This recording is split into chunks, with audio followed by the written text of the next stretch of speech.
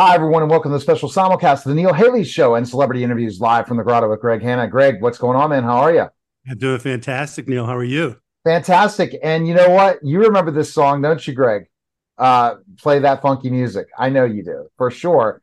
And our guest today is Bryan Bassett, and Brian's a guitarist and much, much more. Brian, thanks for stopping by, man. How are you? Great, glad to be here. Absolutely. So, Greg, you like me. You're really into music, aren't you, Greg? That's one of your things. I love music.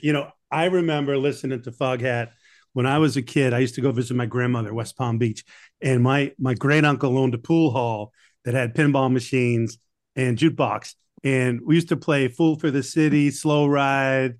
I mean, it was just all the greatest. Just some of the best memories I had. In the '70s, listening to that stuff. It was just amazing. Oh, that's cool to hear. Yeah. When you think about that, did you think when you started out, did you always want to be a musician, Brian? I started out. I went to Central Catholic High up there, and Oh well, I went to Central for 1 year, and then I ended up yeah. going to Sarah. So So interesting. I played football there for a couple years, and I was pretty much into the athletics. I ran a little track, and not quite as fast as I was supposed to, but but we had fun. And but then I think around that time it's probably like 68, 69 when all those great classic albums came out, and that really turned my head for music. I got a guitar around that time. I think everybody in my neighborhood got a guitar or a drum or something. There was a lot of, basement bands playing Louie Louie and Gloria, and and that was the beginning of it. I started taking some lessons, and when I got out of high school, club scene in Pittsburgh was unbelievable. Then, when I moved to Florida some years later, I was so disappointed. I was so spoiled with the Pittsburgh club scene. We were playing 5 nights a week, 4 hours a night, and pretty much a great place to learn your craft. As far as being a musician, there were so many great bands. Everybody was playing original music. The Iron City House Rockers, with the Joe Shecky and Billy Price, and the Silencers, Norm Nardini. I mean, it was just a lot of great music, come in Pittsburgh at that time, and really through the years, but really in that era, and clubs had a cover charge, so you could actually make a half decent living playing in the clubs. So I loved it, and I got bit early on. Of course, like a lot of guitar players my age, the Ed Sullivan Show, really sparked that early interest in music. With all the great bands, British invasion bands that were on the TV. And that was the beginning of it. And I actually started making money at it, and that kept me doing it. So, and then, set 1975, 76 was my Wild Cherry years. And, when I joined the band, and really we had a big hit record right off the bat. It was unbelievable, really, and Rob Parisi was from Steubenville, Ohio, but we played mostly in the Pittsburgh area, but with tri-state, we're down to West Virginia, all the way over to Cleveland, and it was a great time for me, and and really to have that big of a success. Well, this is like 50 years later, but when your first record's a number one record, you go, hey, this recording thing's pretty easy, But 50 years later, you're still trying to hit the charts. But there you go. How many number ones have you had? Just that one. We charted Wild Cherry charted 5 songs altogether, but in the top 100.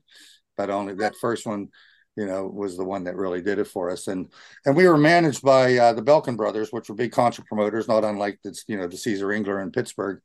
Up in Cleveland was the Belkin brothers, and they were a national agency that did concerts, and so we were able to get with that hit record, we opened up for so many great R&B bands, just about everybody. From we did shows on the last Jackson 5 tour, the Commodores, Earth, Wind and Fire, Average White Band. The list goes on and on of the acts that we were able to perform with. So that was, for a young musician, it was a really great time for me. Wow. And so you think about the people you met, I guess, from that first hit that kind of put you on the map, the band.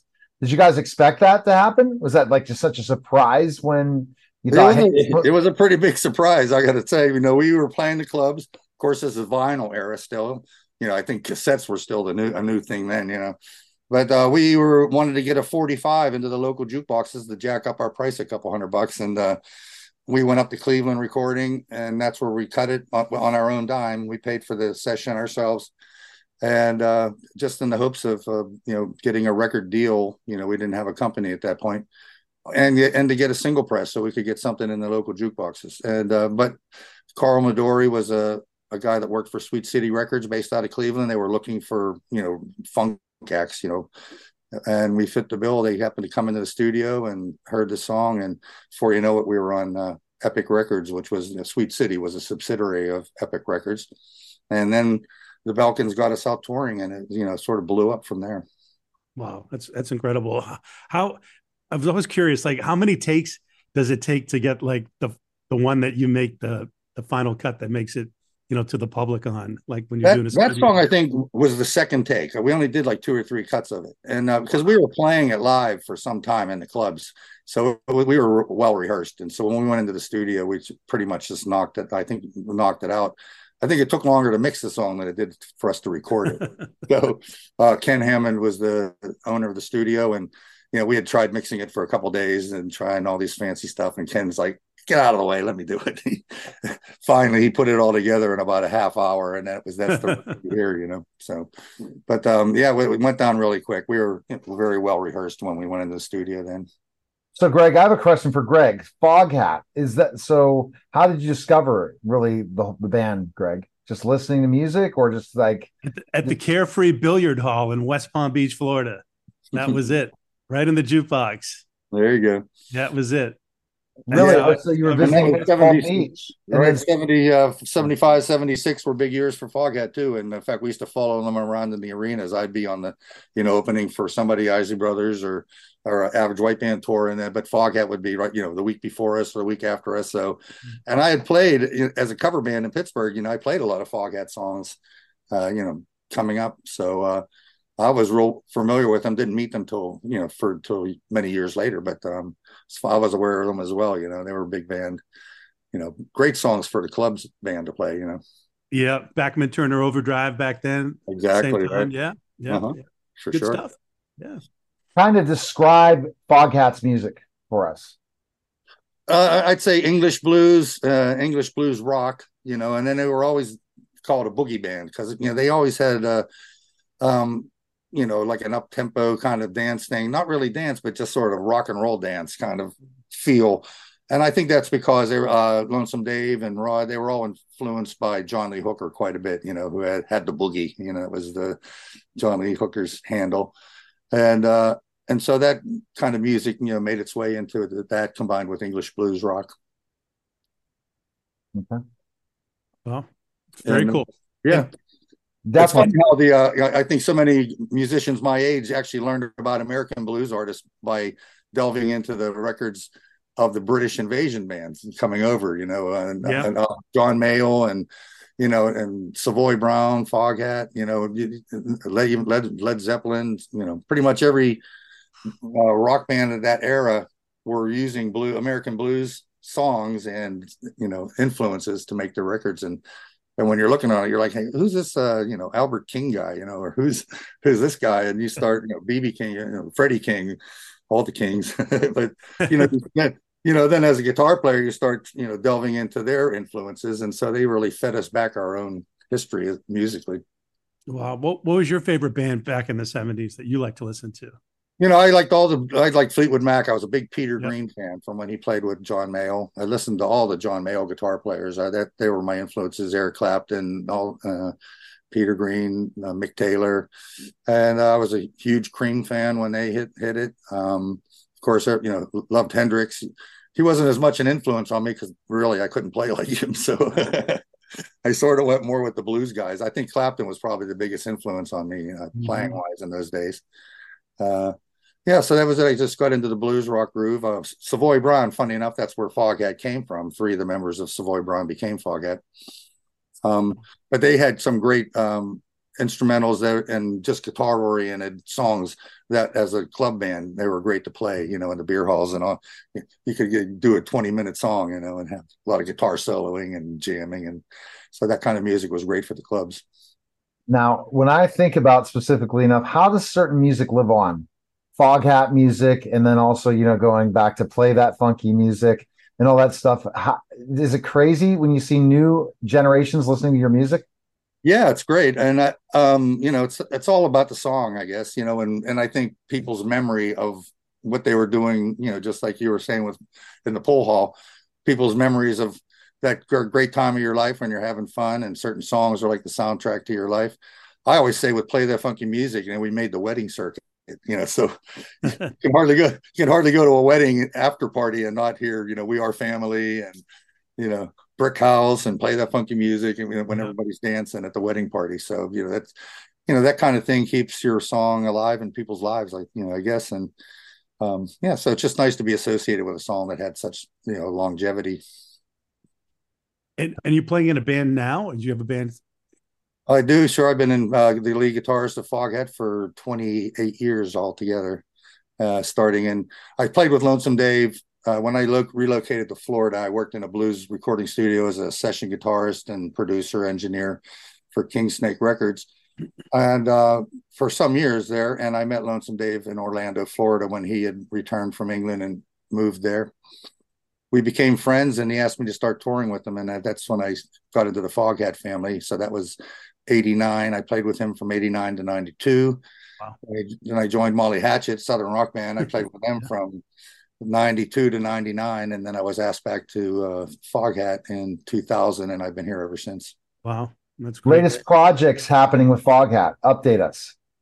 We have a brand new record coming out. It's going to drop on November 10th. It's called Sonic Mojo. I think it's our 17th studio album. We have quite a few live albums too. One we just released, it was called 8 Days on the Road. That came out during the pandemic. That's what kept me busy during the 2020 when everybody was off the road doing nothing. I was in the studio working on that live album. I do most of the producing and engineering for all the Foghat projects, for the last 20 years. So that's our new thing coming out. We're adding the new songs to the set. We have a couple record release parties, one in New York, one in Los Angeles in November. And so that's what we're trying to get the word out about that. And, I think we have two singles released now. One's called Driving On, and one's called A Little Bit of Everything. Those are actually available as pre-releases. And we just hope people get a chance to hear it. Well, that's Wow. great. In the concerts, your audience mostly boomers or all gens now, or It's pretty much all gens. We had some songs, particularly Slow Ride. Foghat was one of the first songs you had to play on the Guitar Hero game when that came out some years ago.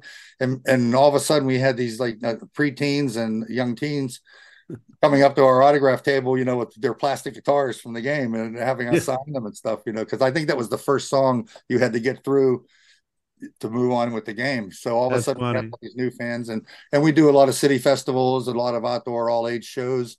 So now we see sort of like three generations, our original, fans, which are pretty much grandparents now, Yeah. and their kids, and who got raised up on their parents' record collection, and now their kids. So coming out to the shows. Wow, that's fantastic. And I think that when you're talking a record, are we talking record or is that how you're saying it? Like, is it?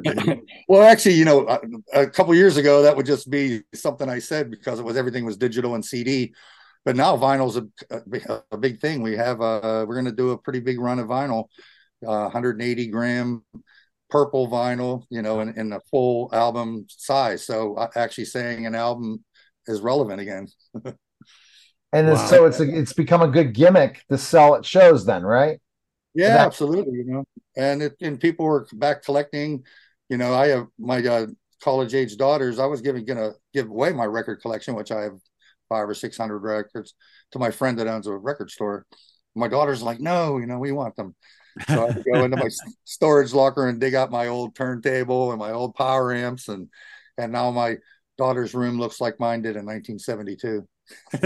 so I guess Brian, It's like disco's Death not Row Tower dead. records lying If we're around. not getting rid, we're not getting rid of records, then disco's not dead either, then, right? I guess not.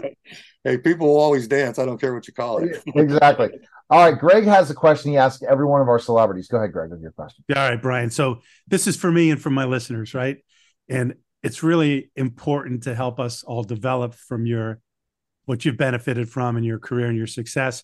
So, Brian, what's the most important thing in life you feel you've ever learned? Be yourself. Just believe in yourself. I think I taught at college for some time, and that's the thing I tried to convey to my students the most, is that success is not as far away as you might think. I'm taught at Daytona State College, a small town, and you don't have to go. You can go to Nashville, you can go to New York, you can go to LA to chase your dreams, if particularly in the music industry.